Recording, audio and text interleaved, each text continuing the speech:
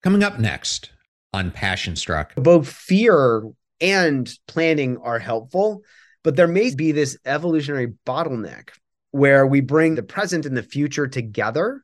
So, present being fear, future being planning, where we get fear of the future. And the fear of the future is basically anxiety, right? That's been shown over and over and over to actually make it harder to think and plan. The far end of the anxiety spectrum is panic, which includes in its definition wildly unthinking behavior. Welcome to Passion Struck. Hi, I'm your host, John R. Miles, and on the show, we decipher the secrets, tips, and guidance of the world's most inspiring people and turn their wisdom into practical advice for you and those around you. Our mission is to help you unlock the power of intentionality so that you can become the best version of yourself. If you're new to the show, I offer advice and answer listener questions on Fridays. We have long-form interviews the rest of the week with guests ranging from astronauts to authors, CEOs, creators, innovators, scientists, military leaders, visionaries, and athletes. Now, let's go out there and become Passion Struck. Hello, everyone, and welcome back to episode 339 of Passion Struck, consistently ranked by Apple as one of the top 10 most popular health podcasts and the number one alternative health podcast. And thank you to all of you who come back weekly to listen and learn how to live better, be better, and impact the world. Passion Struck is now on syndicated radio on the Brushwood Media Network. Catch us Monday and Friday on your evening commute from 5 to 6 p.m. Eastern Time. Links will be in the show notes. If you're new to the show, thank you so much for being here. Or you simply want to introduce this to a friend or a family member, we now have episode starter packs, which are collections of our fans' favorite episodes that we organize into convenient categories that give any new listener a great way to get acclimated to everything we do here on the show. Either go to passionstruck.com/starter packs or Spotify to get started. And in case you missed it, earlier this week, I interviewed visionary nature filmmaker and cinematographer Louis Schwartzberg. Louis' breathtaking films, from Fantastic Fungi to his latest masterpiece, Gratitude Revealed, have enchanted audiences worldwide, opening their eyes to the awe-inspiring beauty of the natural world. In Gratitude Revealed, Louis takes us on a transformational cinematic journey, exploring how gratitude can lead to a more meaningful life. Please check it out, and I also want to say thank you so much for your ratings and reviews. If you love today's episode, we would appreciate you giving it a 5-star review and sharing it with your friends and families. I know we and our guests love to see comments from our listeners. Now let's talk about today's episode. In the midst of one of the most tumultuous periods in recent history, where the weight of global events and personal struggles converge, anxiety has become an unwelcome companion for many. Whether it's the unease of a world in flux or the daily battles fought within our own minds, the experience of being overwhelmed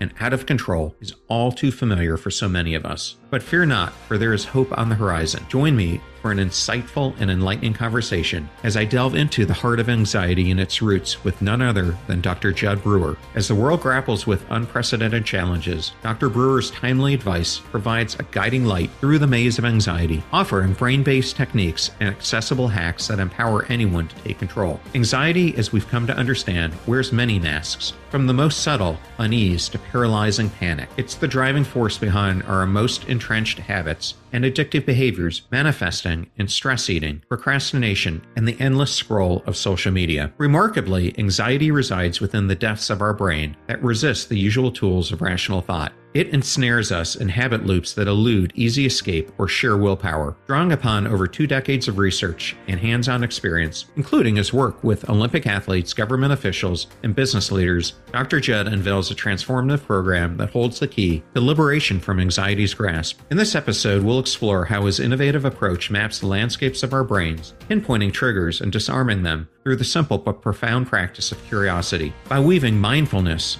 habit formation, and scientifically proven techniques into his teachings, he offers a roadmap to harness the power of our minds, breaking free from the shackles of anxiety-driven behaviors. In his best-selling book, Unwinding Anxiety, which we will discuss in today's podcast, he unveils a blueprint to map our brain's triggers, diffuse them through the power of curiosity, and mold our minds with mindfulness practices, an approach grounded in scientific rigor. Beyond his role as a thought leader and a New York Times best-selling author, Dr. Judd dons many hats: a psychiatrist, an associate professor at Brown University's School of Public Health and School of Medicine, the director of research and innovation at Brown University's Mindfulness Center, and the executive medical director of behavioral health at ShareCare. So whether you're wrestling with the demons of anxiety or simply curious about unraveling the intricacies of your mind, this episode is your guide to unlocking a life of resilience, purpose, and self-mastery. Join us as we delve into the world of anxiety, habit change, and the boundless potential of the human brain with the one and only Dr. Judd Brewer. Thank you for choosing Passion Struck and choosing me to be your host and guide on your journey to creating an intentional life. Now, let that journey begin.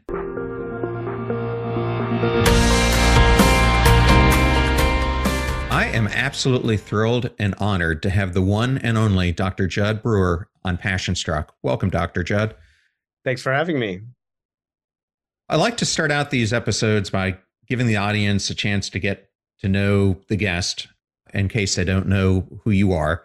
But Judd, you have a very unique educational background as one of the few people I've met who pursued a dual MD PhD, which, if I understand it correctly, takes between 8 to 10 years to complete. What led you to study both of them at the same time? And how did you end up discovering your passion for psychiatry? Yeah, it's interesting. I never thought I would be a psychiatrist. And when I went to college, I got very excited about chemistry and the molecules of life, like seeing these molecules that would lead to thinking, and certain molecules make up certain smells and things like that. So I thought I got really interested in basic science, did a bunch of basic science research as an undergrad, and then thought maybe I'll get a PhD in chemistry and keep going here, but then realized that it's not always a direct path from scientific discovery to helping people. And my junior year of college, I realized, wait a minute, I don't want to pigeonhole myself and only be doing basic science research. And at the time, my girlfriend said, hey, there's this thing called an MD PhD program. And I was like, what's that? And she said, you can do research that's related to medicine and where you can learn to be a physician at the same time. And at the same time, if you choose, and some people choose to do this and some people don't after this type of training, you can choose to become a practicing physician as well. And so I thought, well, that sounds like a good path. And in certain programs, it's paid for. So that was even nicer to give me some freedom, or not some financial burden. And so long story short, I went through my MD PhD program, just really excited about learning how to do medical research and doing clinically relevant research. And at the same time, I'd started meditating, actually my first day of medical school. Same girlfriend and I broke up right before we started medical school. And I was pretty stressed out at the time. So I started meditating my first day of medical school. It seemed like a good transition period. Thought I'd try something new. And so during my 8 years of my MD PhD program, I was really just thinking, well, this is nice. I can learn something about my own mind, but I'm really excited about this research that I'm doing. So the way it works is you do a couple of years of medical school, then you do your PhD for long enough to forget everything you've learned in medical school. And then you go back on the wards and you're expected to pick things right back up. So I did my psychiatry rotation as my first rotation, thinking I'm never going to become a psychiatrist, and really loved it, and ended up seeing how that linked with a lot of my own meditation training around how the mind works and helping people understand their minds. And so around that time, decided to become a psychiatrist, and then shifted my career from doing basic science and molecular biology research into neuroscience, studying how the mind works, and also studying pragmatic ways to help people train their own minds, which is very relevant to psychiatry. Thank you for bringing up the mindfulness aspect of this, because I first learned about you, as you and I discussed before you came on, through our mutual friends, David Vago and Jeff Walker. And I saw that you and David wrote a research paper with a few of your other peers examining the impact of mindfulness on behavior change. Mm-hmm. And mindfulness seems like it's tied closely to conscious choices. Can you explain the connection between mindfulness and our conscious and subconscious mind? I'd be happy to. So the spoiler alert here is that we probably think that we have a lot more control over our conscious choices than we actually have. The way that this works is our brain was really set up to help us survive. And the way to most efficiently move through the world is to learn what things are helpful from a survival standpoint and what things are anti-survival. And so we've set up these basic mechanisms called positive and negative reinforcement that help us remember to do things that move us forward and help us to avoid things that kind of get in the way of us moving forward. And the most basic processes, for example, are remembering where food is. Back in the day our ancient ancestors didn't have refrigerators, had to remember where food was. So we had this mechanism that got set up to help us remember where food is. So they'd be foraging, they'd find some food. They would lay down this memory when they ate the food that through the dopamine system that says, remember what you ate and where you found it. So they'd remember where to go back and find food. Same thing for danger. If they see some danger in a certain part of the savannah, they remember to avoid that in the future. So that process gets set up as habit formation, where we form habits around eating certain foods and not eating poison, for example. And that has translated into modern day for all of our habits, from learning how to walk. We don't have to remember how to walk, putting on our clothes, making breakfast, et cetera, et cetera. So that makes our lives efficient so that we can do these habits that help us do routine things throughout the day. And then it frees up our brain space to learn new things as we go through our constantly changing and evolving lives and world. So that's the basic premise. In terms of conscious choice, often when we're presented with a choice between two things, for example, if, oh, hey, would you like to try something new? Well, we can try something new and see how much we like it. And then our brain evaluates how much we like that or not. And then that gets laid down so that our brain says, okay, in the future, that's a good thing, do it again. Where this conscious choice comes in is that our brain sets up this reward hierarchy with all of these different things that we've done. So, for example, if my brain has set up a reward hierarchy around, say, broccoli versus milk chocolate versus dark chocolate's high on the list for me. And so when given a choice, it's, oh, would you like some broccoli or some chocolate? My brain's going to say, hey, dark chocolate, especially if it's got some cayenne or some sea salt or something like that. That helps us quickly and efficiently make decisions. And those can often become habitual, which is where the unconscious comes in, where we're not even, habit by definition is unconscious behavior. We're just doing things routinely without even needing to pay attention. We can then pay attention to things and then see, oh, is this actually as rewarding as it used to be? And we can talk about this later if it's helpful, but this is where we can actually form new habits and actually start to learn to let go of unhealthy habits. Get ready to supercharge your hiring experience with Indeed, our fantastic partner. We at PassionStruck are all about seeking smarter, more efficient ways to do things, and Indeed perfectly aligns with this philosophy when it comes to hiring. It's more than just a job site, it's a comprehensive platform that revolutionizes the way you find the perfect candidates. With its powerful matching engine and over 350 million global monthly visitors, Indeed streamlines the hiring process, bringing top talent straight to you. No more sifting through endless unqualified resumes. Indeed does the heavy lifting just for you. And what I love about Indeed is its ability to centralize all your hiring activities, from scheduling interviews and screening applicants to messaging candidates. It's all in one place. During my career, I've hired thousands of employees, and I only wish I had Indeed's efficiency and speed back then. And here's a fact that absolutely blows my mind. 93% of employers, according to a recent survey, say Indeed delivers the best quality matches over other job sites. That's quality and speed hand in hand. And listeners of this show will get a $75 sponsored job credit to get your jobs more visibility at Indeed.com/PassionStruck. Just go to Indeed.com/PassionStruck right now and support our show by saying you heard about Indeed on this podcast. Indeed.com/PassionStruck. Terms and conditions apply. Need to hire? You need Indeed. I know all those discount codes are difficult to remember, so we put them all at PassionStruck.com/deals. Now, back to PassionStruck. And since you wrote that paper, have you developed more of a close tie between mindfulness and behavior change, and that there's a distinct relationship between the two? Well, actually, my lab's been studying that relationship for the last 2 decades. So even way before we published that paper, my lab had been doing a lot of research, starting with alcohol and cocaine use disorder, with smoking, seeing if we can help people break really unhealthy habits. For example, we did a randomized controlled trial over 20 years ago now, I think. It gets money. No, about 20 years ago now, with smoking cessation. And we published this in around 2011, where we asked this basic question: can helping people pay attention when they smoke, can it help them quit smoking? And are you ready for this? So in our study, we got 5 times the quit rates of gold standard treatment by helping people bring that smoking into conscious awareness. In subsequent years, we've done brain research on this. We've done a bunch of clinical trials. We've even developed apps to help people quit smoking and stop overeating, and even work with anxiety, where we've gotten huge reductions. So for example, our unwinding anxiety app, we've gotten a 67% reduction in anxiety.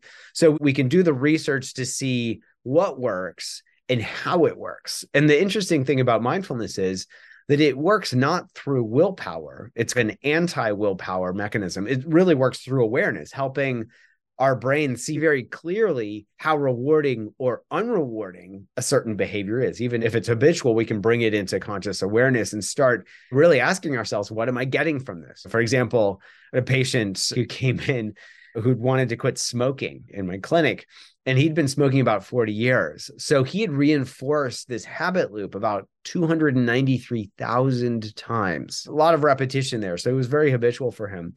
So I sent him home, not with the instruction, thou shalt quit smoking, because it'd be great if willpower worked like that, but it doesn't. It's not really how our brains work. The instruction I sent him home with was, hey, pay attention as you smoke, see what you get from this. And what he and many of my other patients, and even our folks in our Craving to Quit app, find is that smoking really tastes like crap, but they're not paying attention. And when they pay attention, it makes it much easier for them to put the habit down, because their brain says, ooh, this is not as rewarding as I remember. Well, I know a lot of people are familiar with your work, James Clear's work, BJ Fogg's work, but maybe just a primer for the listener. Can you just go into the basics of what a habit is, its 3 components, and the concept of a habit loop? I'd be happy to. So a habit, and these habits all get set up through positive and negative reinforcement. It really has 3 key elements, like you mentioned. So one is a trigger or a cue. The second is the behavior itself. And then the third is the result of the behavior. And often people think, oh, the trigger is the most important aspect of things. It's not. The triggers are the least important aspects of this equation. It's actually the behavior and the result of the behavior that are really critical. And the way that this works is, we can use smoking, or let's use overeating as an example. So if somebody habitually overeats, by definition, because it's a habit, they're overeating without awareness. It's on autopilot. Whether it's the clean plate club that they learned as a kid, that's one thing that I learned, or whether it's just that they habitually eat way beyond fullness, they're not paying attention to what their body cues are telling them, which is, hey, you've had enough. Let's use that as an example. Behavior is overeating. So the trigger might simply be seeing food on one's plate, or seeing that there's more ice cream in the carton to be eaten. The result of the behavior, so the trigger, see ice cream, behavior is eat ice cream even when you're not hungry. And then the result, or from a brain standpoint, we think of this as the reward. The result is it's, oh, ice cream tastes good.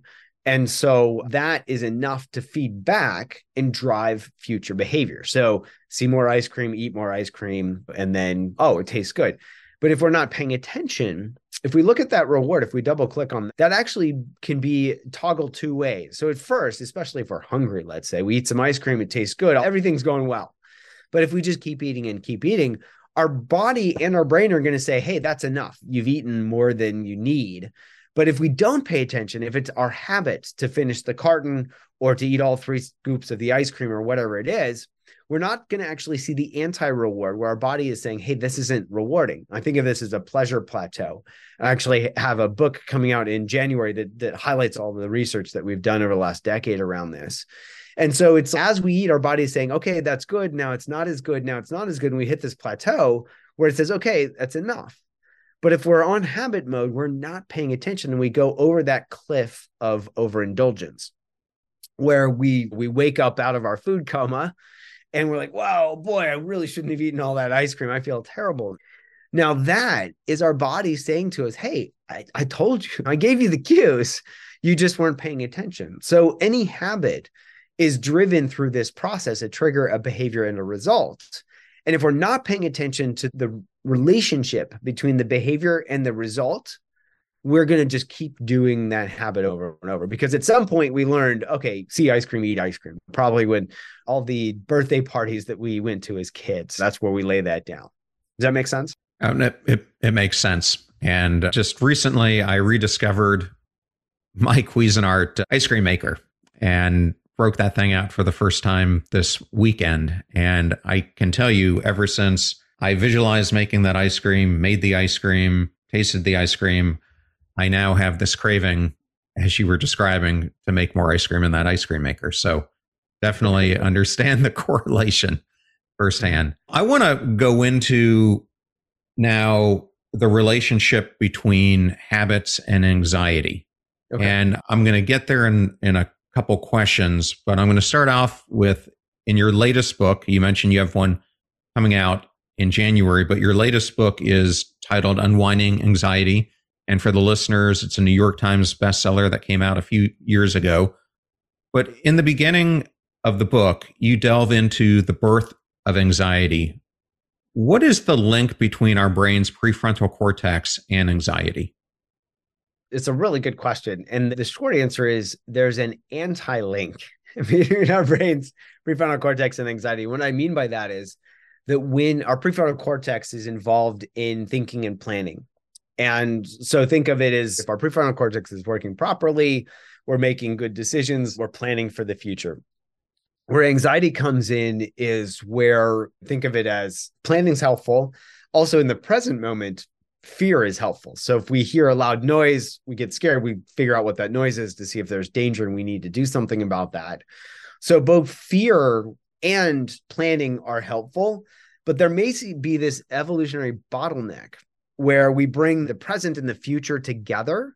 So present being fear, future being planning, where we get fear of the future. And that has been shown over and over. And the fear of the future is basically anxiety, right? That's been shown over and over to actually make it harder to think and plan. The far end of the anxiety spectrum is panic, which includes in its definition wildly unthinking behavior. Right? We fall back to our instincts. This is where herd mentality comes in. And if we're freaked out and everybody's running in a certain direction, we're going to follow the herd. It's compared to saying, hey, is that a good direction in which to run? So anxiety and the prefrontal cortex tend to be, when one's online, the other's not. And anxiety, because it is more of this primal thing than thinking and planning, the prefrontal cortex is the youngest and the weakest part of the brain from an evolutionary perspective. So anxiety tends to win out over the prefrontal cortex until we learn to work with our anxiety. Yeah, and I think something that you rightly bring up in the book is that anxiety is everywhere. And it's not something that's new. In fact, as you mentioned, it's been talked about for centuries. Mm-hmm. But what is new is the pace of change that's going around in the world that we live in today. And how is that rate of change, especially over the last 20 years, actually leading, as you write in the book, to our brains and bodies not keeping up and even perhaps killing us in some ways? Yeah, it's a good question. So if you think about food being a critical survival mechanism, we've got to get calories in. We can think of information functioning in a similar manner. We've got to get information in to help us survive. So in the immediate moment, if we hear a loud noise, our brain says, hey, go figure out what that is, get that information so you can use that information to survive.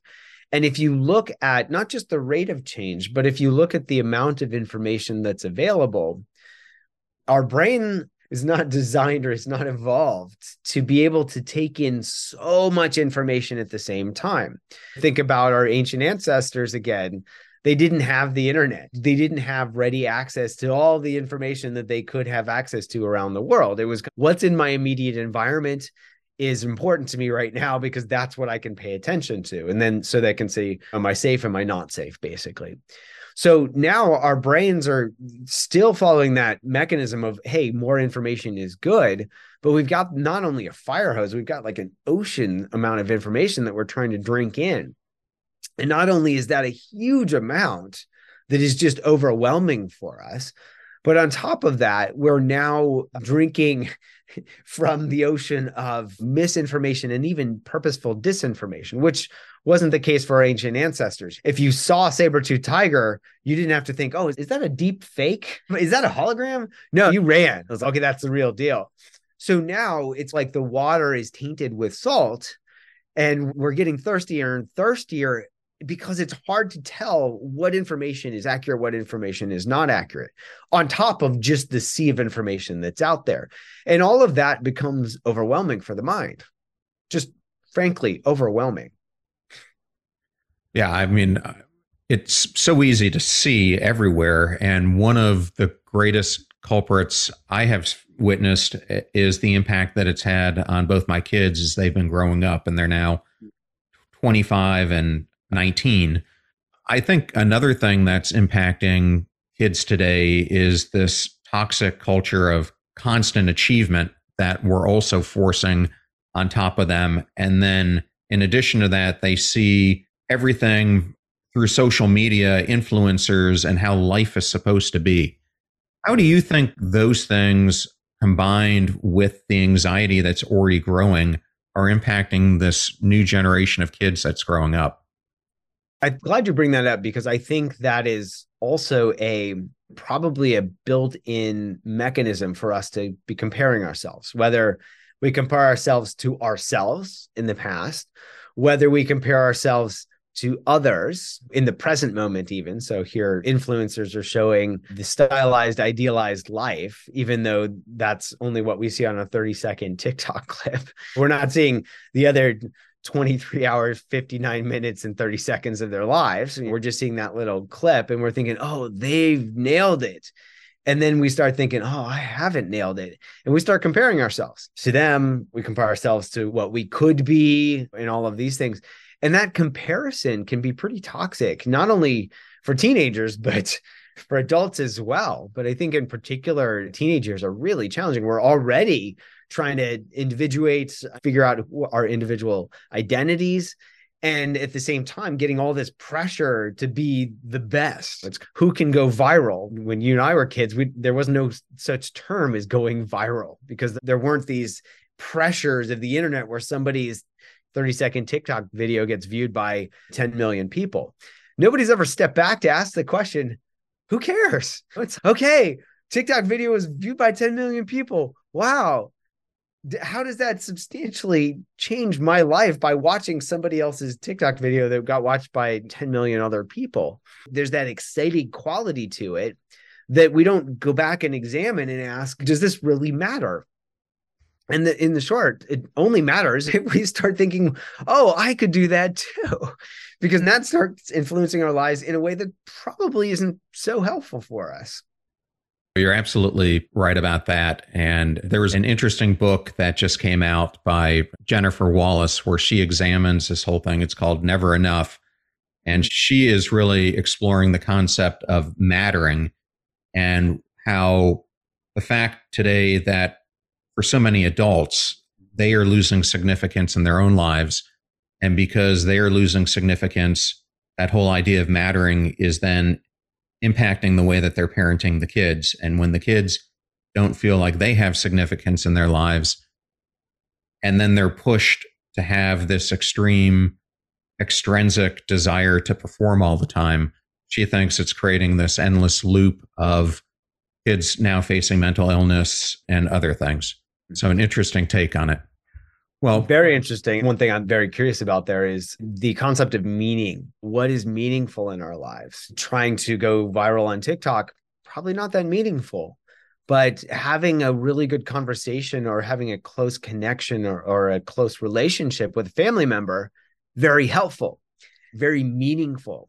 And if we look at this, I don't see any evidence that social media is actually helping families be closer. It's probably doing the opposite. Yeah, I just explored this whole concept yesterday with Arthur Brooks, and we were talking about what he calls are the four things that bring meaning. And it was faith, friends, family, and the way that you're articulating your career.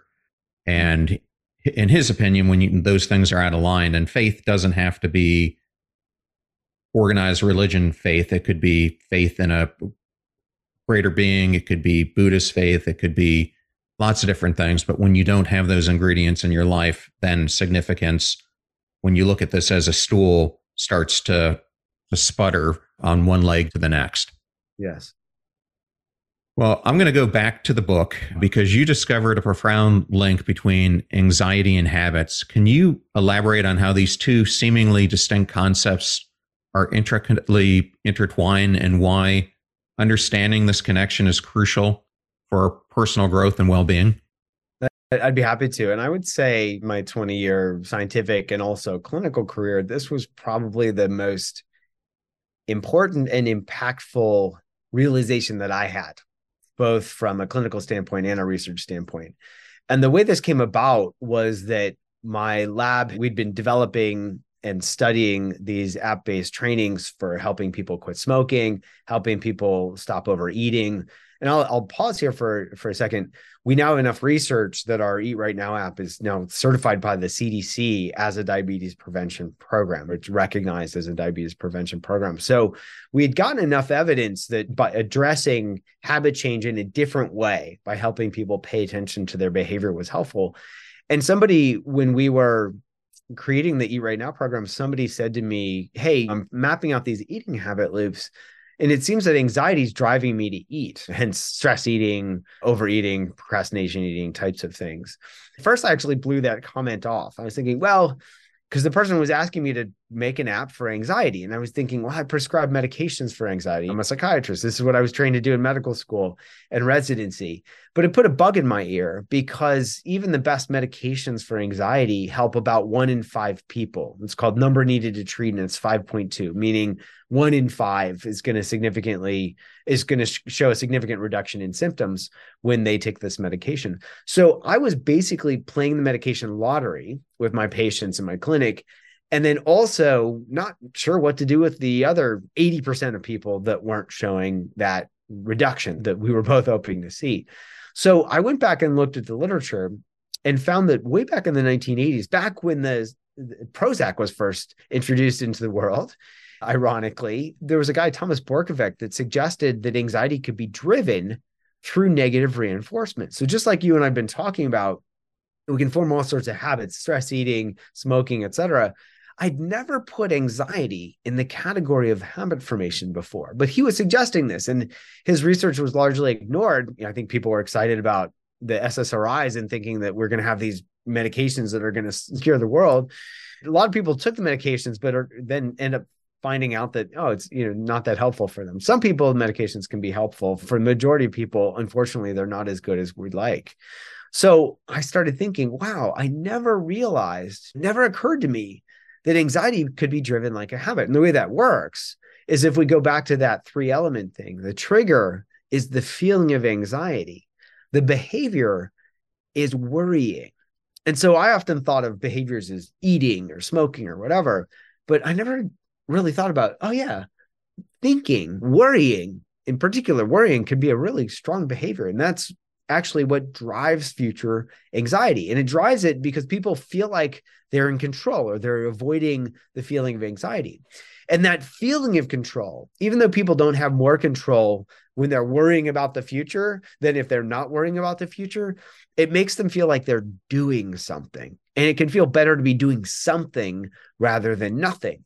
So that reward of feeling like they're in control or doing something is rewarding enough to their brain that feeds back and says, hey, next time you're anxious, you should worry. And we become this worried world where not only do we have access to vast amounts of information, if that information isn't good, we can start worrying about what's going to happen in the future, not just what's right in front of us, but about our state, our country, our world. And then all this anxiety just compounds. So anxiety can actually be driven like a habit, something I never realized. But when I learned that, it shifted my entire worldview on how to treat anxiety. And so we created this Unwinding Anxiety app and started testing it immediately to see how well it worked. And long story short, we did a study with people with generalized anxiety disorder, the worst of the worst. And when we compared adding in our app to general regular clinical care, we got a 67% reduction in anxiety. And if you look at that number needed to treat, instead of 5.2, it was only 1.6. So we're getting much better efficacy than traditionally is shown with medications. And this is basically just helping people see how their mind works, and then critically helping them learn how to work with their mind and even put their mind to work for them. Well, I love that. And I also like how you describe that anxiety often hides in our habits. Mm. And this whole podcast is really about the power of choice and the intentional decisions that we make on a daily basis. What role do our daily choices play in breaking free from these cycles that you were just talking about of anxiety and how it hides in our habits? It's critical. Our daily choices are critical in determining how our next day, our next moment is even going to go. So if we're making daily choices, we could be making these habitually where we're not even paying attention to the results of these behaviors. If we're just going about our day making these choices, not paying attention, we're not going to see very clearly what the results are. And the results might be that they're actually driving more anxiety, especially if we're making choices based on being anxious. If we're anxious, we may not be able to think that clearly because our prefrontal cortex isn't working properly because we're worried. Prefrontal cortex is offline. So we're going to go to these quick fixes, whether it's eating food, procrastinating, worrying as a behavior. We can choose to worry about something or we can choose not to worry about something. If we don't look at the results of those behaviors, like worrying, we're not going to see that the worrying isn't actually helping us. And we're not going to see that the worrying's doing worse than that. It's driving us to be more anxious and to worry more, getting us stuck in a vicious loop.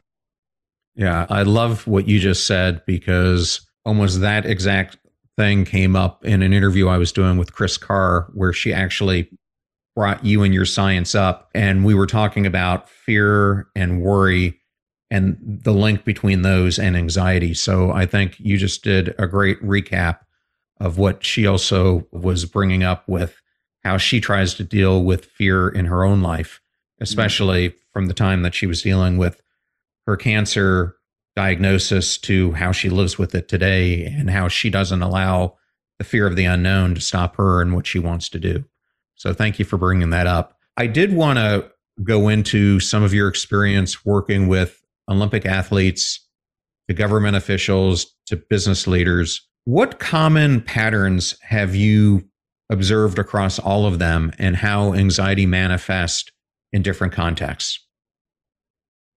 That's a great question. So I would say one of the things that comes up immediately is it doesn't matter how externally successful someone is to the world. Oh, several time Olympic gold medalist, or, oh, minister in a government, in a very high position in a government. It's amazing how the common denominator is that there's this self-talk, and that self-talk often is not great about ourselves. Oh, I could be doing better. Or what happens if I don't do this? Or what happens if I fail? So there are a lot of common denominators around people living with insecurity and anxiety, no matter where they are, what they have achieved according to the world's standards. Well, I think that is really interesting. And another interesting thing that I saw that you did a lot of work on was research using fMRI. When you have examined this and you've looked at people with addiction or anxiety, what does it show on the fMRI? This is not just my research, but standing on the shoulders of giants, a lot of folks have looked at what happens in the brain when somebody's anxious, for example. And there was one study in particular published about 10 years ago showing that there's a network of brain regions called the default mode network. And we can talk about why it's called that in a minute. But this network gets activated when people worry. The more they worry, the more there are several hubs of this default mode network. They get really active. And these hubs, it turns out we had shown probably about 3 years before that, when we started studying experienced meditators and looking at their brains when in the scanner, we found that this exact network of brain regions was deactivated in experienced meditators relative to novice meditators who were just taught to meditate that day before the scan. So there seems to be this network that gets active when we worry, and when somebody's meditating, it gets deactivated. And we went on to do a bunch of studies where we could give people feedback from their own brains in real time as they were meditating or as they were worrying or whatever, where we could confirm that link between their subjective experience and their brain activity. And the way I think of this is it's not limited to worrying. In particular, there's a part of the brain called the posterior cingulate cortex that gets activated when we worry. It gets activated when we ruminate about things. It gets activated when we crave things, ranging from cigarettes to chocolate to cocaine to even gambling and things like that. And so it's like when we get caught up in our experience, this network of brain regions seems to get activated. And what we found was that mindfulness training in particular helps people not get caught up in their experience. And so the correlate was that this brain region would quiet down. And we even had Anderson Cooper, who's doing a piece on meditation for 60 Minutes a while ago now. He came into our lab and we hooked him up where we could give him feedback from that brain region in real time. And folks can find this on YouTube. But basically, when he got really anxious, this brain, it went off the charts. It was actually above our typical limit of detection. He was really good at getting anxious. And at the same time, we had him to start dropping into a meditative practice, paying attention to his breath. And when he did that, you could watch this brain region going from off the charts to just really quiet. So it seems that this network gets active when people are worrying, can get really quiet, and we might be able to train ourselves to not get caught up in our experience so that we can live more with our experience instead of fighting against our experience. In fact, I gave a TEDx talk a while ago now on flow. Flow is basically where we are so immersed in what we're doing, we're not even consciously aware of ourselves. The guy that discovered it, his name is Mihai Csikszentmihalyi. He described flow as this selfless, effortless, joyful experience. And from Olympic athletes to somebody could be in flow cleaning their house if they're truly immersed in the experience. We actually had somebody who got into flow in the scanner while we were scanning her posterior cingulate cortex. And I showed the video of this in that TED Talk where you watch this brain region get extremely quiet while somebody is getting into flow. And so whether it's meditation, whether it's flow, the common denominator there is that we're getting out of our own way. We're really immersed and forgetting, and think of it as self-forgetting. In some Buddhist practices, they talk about self-forgetting. We're forgetting about the self. And if we forget that there's a self and we're just truly immersed in our experience, how can no one be anxious in the sense that we've so much lost a sense of who we are? Anxiety is the farthest thing from our mind as anything, because there's not even a sense of self. Yeah, I'm so glad you brought up flow, because that whole zone of optimal anxiety is something that really fascinates me. And I was interviewing a NASCAR driver last year who put it in one of the best perspectives I've ever heard. His name is Jesse Uigi. And he was saying that, to me, flow is being on the edge without going over the edge. It's driving the car to the maximum I can take it without wrecking it, and finding that balance that I am there not only for a moment, but for a sustained period of time, and then constantly practicing how do I keep myself in that zone for a longer period of time. And I've had Stephen Kotler on the show as well, and love his recent book and how he was learning how to park ski using his flow principles as well. So very interesting topic. Just to add something there, I think, because often flow can be this mystical concept to people. Csikszentmihalyi was pretty clear about finding a activity. It can be cleaning the house, right? It doesn't have to be any crazy activity like driving a car at 200 miles an hour, where there's this zone where if something is too easy, it's hard to be in flow. And if something is too hard, it's hard to be in flow. So for example, most of us, probably 99.9% of us, if we got in a stock car and hit the gas, we would not be in flow, right? It would be a pretty challenging thing just to keep that car on the track at 200 miles an hour. Whereas somebody that has trained themselves to do that, it's not too challenging for them to do that. But if it were easy, if they're just driving laps and they're not trying not to wreck into the other drivers and not trying to win the race, if it's too easy, they're also out of flow. So what happens when we're below that level of challenge? It's often our minds wander. Our minds, I know how to drive this car. And then we start thinking about, what am I going to have for lunch or dinner or whatever. That's not flow because we're thinking about ourselves. That's why this default mode network gets activated, because it's a self-referential network. I think of it as the me network. And at the same time, if something's too hard, we start worrying, oh no, I'm going to get in an accident. I'm going to get in a wreck. There's this self online as well. So the self gets online, whether something's really easy because our mind starts wandering, and it goes online when we start worrying. Hence all this anxiety stuff that we've been talking about. So there's this sweet spot between the two where there's a task that keeps us engaged, where the mind is not wandering and the mind is not freaking out. And what I would suggest is that we can actually train ourselves, and Stephen and I've had numerous conversations about this. We can actually train ourselves to get into that sweet spot. He has a certain methodology he likes, but if you go back to the ancient Buddhist psychologists, they describe this without anything fancy. What they described turns out to be tapping into the most basic of our learning processes, which is, hey, they call it cause and effect.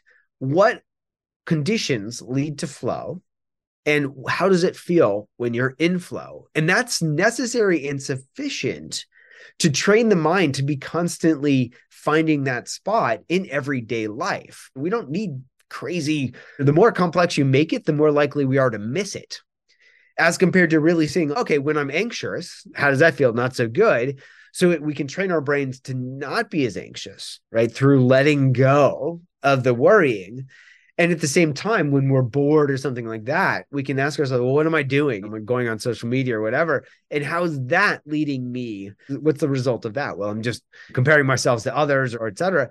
That's not flow either. We actually have everything that we need in our everyday lives just through these basic principles of reinforcement learning, where we can actually all train ourselves to be, more and more along that flow continuum.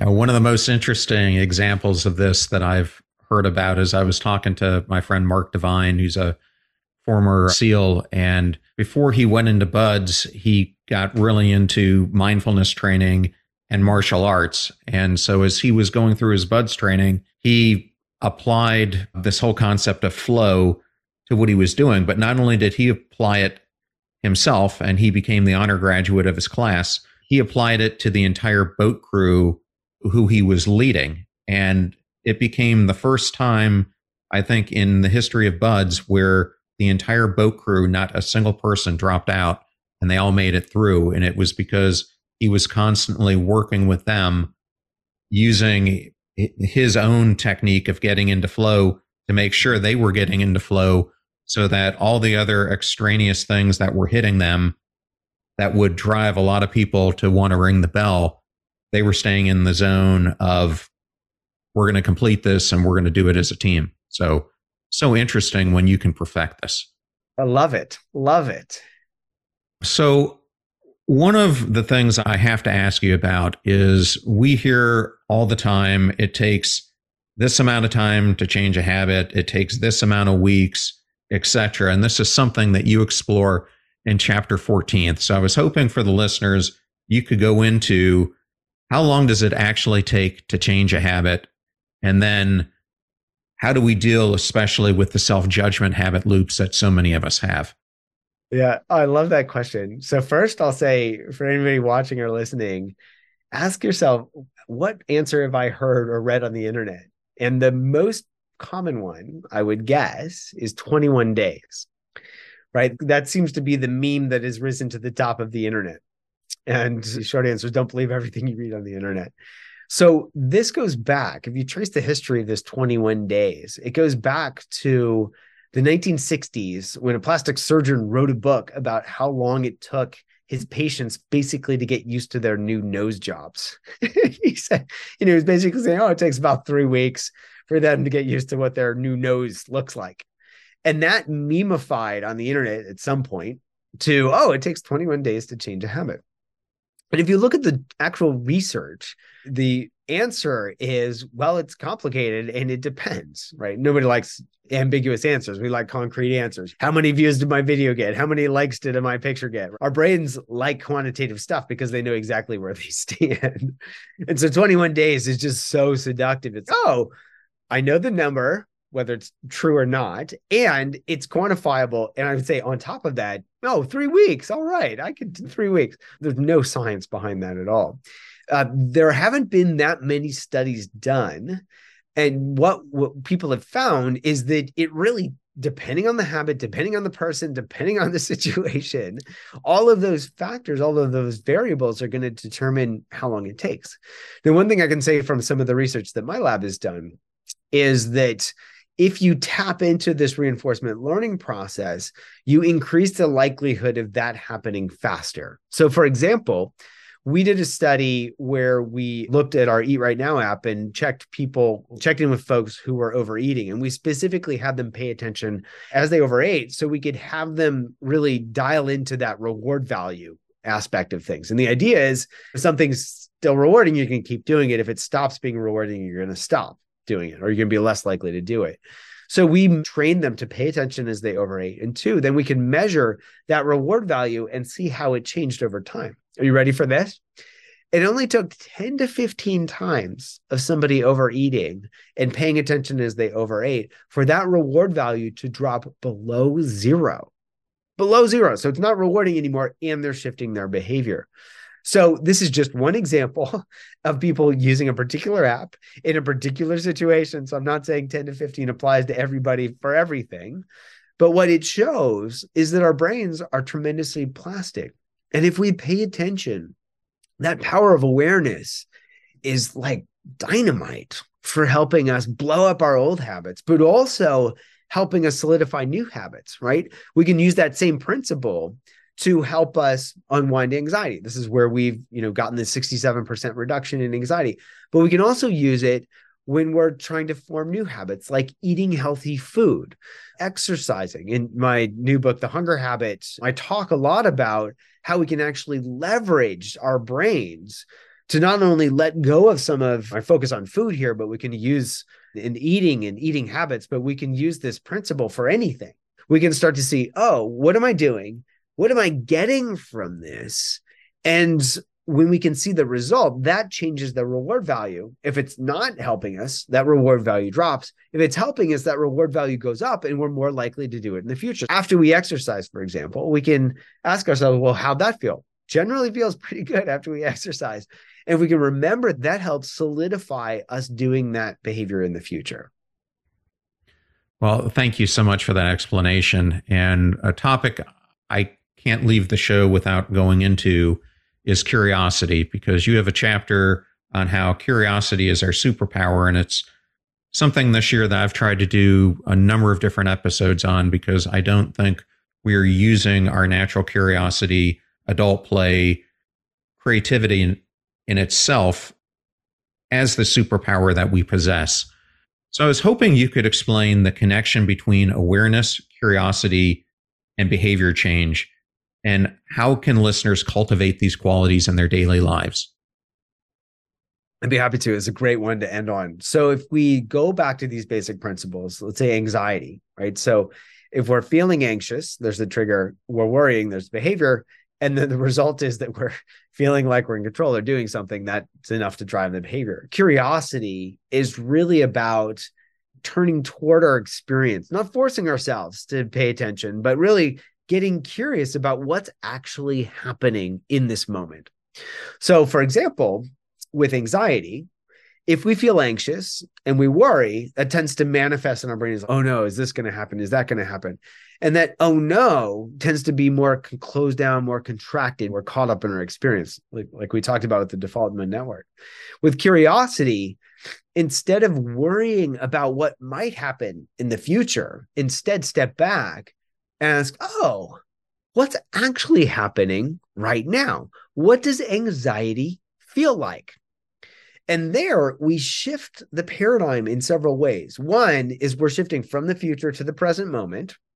Two, we're shifting from worrying, from closing down, from contracting, getting all wound up, to opening to our experience. Instead of going, oh no, we're going, oh, what is this? And even that, oh, pragmatically helps us awaken that curiosity, that superpower that we have, and start to turn toward, oh, what does this actually feel like? So, for example, when I was in residency, I used to get panic attacks. Wake up in the middle of the night, full blown panic attack. I turn toward it. Oh, instead of going, oh no, I go, oh, what is this? And we've had tons of people in our unwinding anxiety program use this as well, where they can use that curiosity instead of running away from the panic or worrying that might have another panic attack.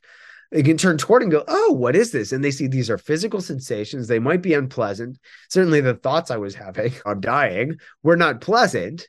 But if I could get curious about them, I could note those. Oh, there's a thought as compared to I'm dying, right? Very different. Oh, that's a thought versus I'm dying. And I could notice those thoughts. I could notice the physical sensations, and I could write out the panic attack. Importantly, I would also get the confidence that I could use that curiosity to not worry about having another panic attack because I knew I could live through this one. It might not be pleasant, but I could be with this.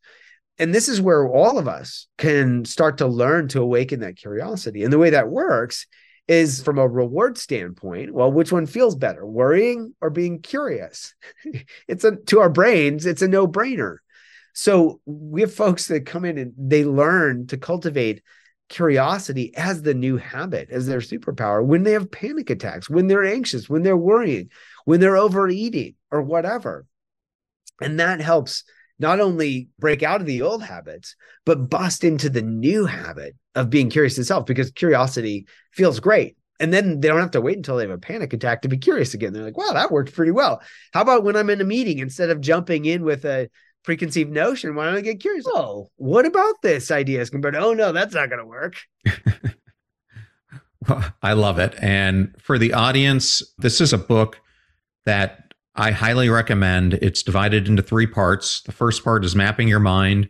Second goes into updating your brain's reward value. And then the third part gets into the third gear, or finding the bigger, better offer for your brain. So highly encourage you to go check this out, and also consider pre-purchasing Dr. Judd's new book, which is coming out in January. Dr. Judd, if a listener wants to learn more about you, the app that you've mentioned several times, etc., where's the best place for them to go? They can just go to my website. It's just drjud.com. And it lists the Hunger Habit, the new book, the other books, as well as our apps like Unwinding Anxiety. Well, thank you so much for being here. It was even better than I had hoped this interview would be. So such an honor to have you. And thanks for having me. I really enjoyed it. I thoroughly enjoyed that interview with Dr. Judd Brewer, and I wanted to thank Judd, Happy Arnold, and Penguin Random House for the honor and privilege of having him appear on today's show. Links to all things Dr. Judd will be in the show notes at passionstruck.com. Please use our website links if you purchase any of the books from the guests that we feature here on the show. All proceeds go to supporting the show. Videos are on YouTube at both John R. Miles and Passion Struck Clips. You can catch us now on syndicated radio on the Brushwood Media Network, Monday and Friday during your evening commute from 5 to 6 p.m. Eastern Time. My new book, Passion Struck, where I go through the science of living an intentional life, is also now available for pre-order. Links will be in the show notes. Advertiser deals and discount codes are in one convenient place at passionstruck.com/deals. You can catch me on LinkedIn, where you can sign up for my weekly newsletter, or at John R. Miles on all the other social platforms where I post daily bits of inspiration. And if you want to know how I book amazing guests like Dr. Brewer, it's because of my network. Go out there and build yours before you need it. You're about to hear a preview of the Passion Struck podcast interview I did with Todd Rogers, a behavioral scientist and professor of public policy at Harvard University. Todd, along with Jessica Lasky-Fink, have spent over 3 decades studying the science of writing, and together they have authored the groundbreaking book, Writing for Busy Readers: How to Communicate More Effectively in the Real World. Often when we start writing, we think we know what we're writing about. Literally, it could even be a text message. And we think we know what we're writing. And as we write, it becomes clearer exactly what we're trying to accomplish. And it ends with a conclusion. That's the real key point. And we end with it. So writing can be fantastic for clarifying the way we think, helping us understand our own goals and what we want to accomplish with our writing. Sometimes we confuse that for the final stage of writing. That is the end. It is not the end. That actually helps you realize what the point of that writing activity was in the first place, which we then should rewrite everything through the lens of now that I know what my goal was. Remember that we rise by lifting others, so please share the show with those you love. And if you know someone who would like to hear more about how you use habits to overcome anxiety, then definitely share today's episode with them, because the greatest compliment that you can give us is to share the show with those you love. In the meantime, do your best to apply what you hear on the show so that you can live what you listen. Now go out there and become passion struck.